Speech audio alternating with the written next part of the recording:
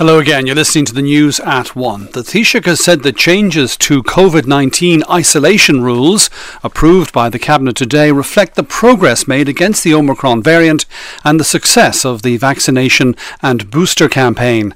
The government decision brings to an end from midnight tomorrow, the 5-day isolation requirement for fully vaccinated close contacts.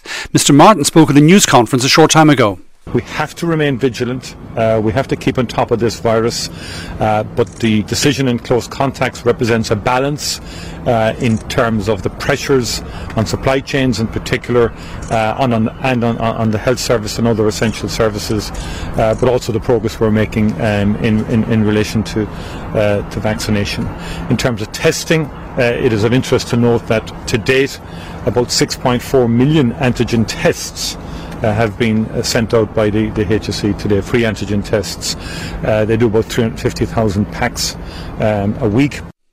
The Taoiseach was also asked if he was concerned that the latest guidance from the European Centre for Disease Prevention and Control around COVID-19 isolation rules was not evidence-based. It's about balance between the pressures, as the ECD did identify, on supply chains, on healthcare systems, on education systems and so forth.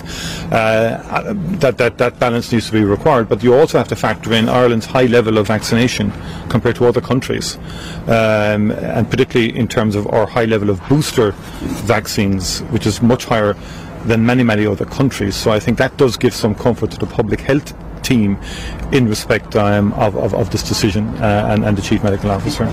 Taoiseach Miche Martin speaking earlier. Let's talk now to our political correspondent Miche Lehane. Miche, the Cabinet clearly deciding to move further than the guidance offered by the European Centre for Disease Control at the weekend and not engaged in any undue delay. These new changes will take effect from midnight tomorrow.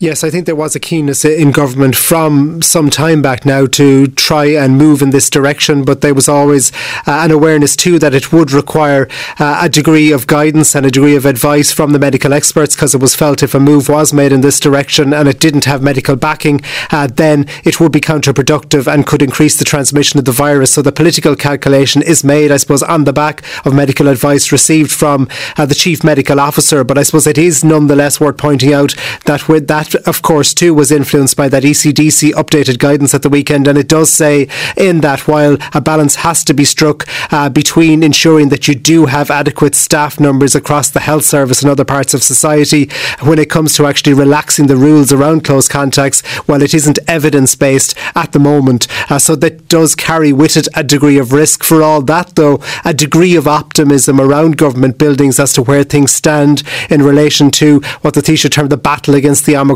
virus, and an expectation, I think, at this point that by early next month you could see a possible further easing of other restrictions. But again, that's something that would require NPHET sign-off at a later point in the month. Yeah, and in relation to those other restrictions, for example, the 8 o'clock closing time for hospitality and other indoor gatherings, I think the Taoiseach was pretty clear that's maybe considered by NPHET when it meets next week, but there's not going to be any change before the end of this month. Yes, that seemed to be the clear signal that was being sent while NPHET meet next Thursday.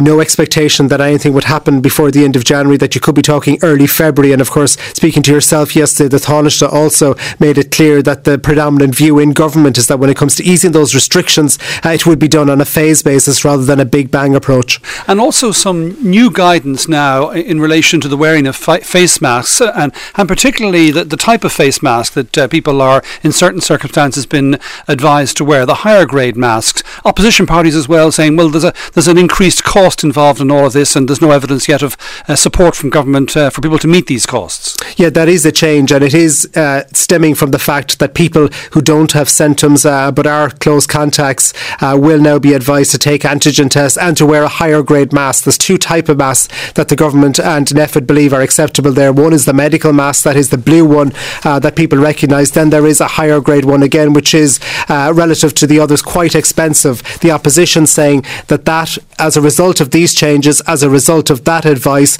well then those high grade masks should be made available freely along with free antigen tests for everyone.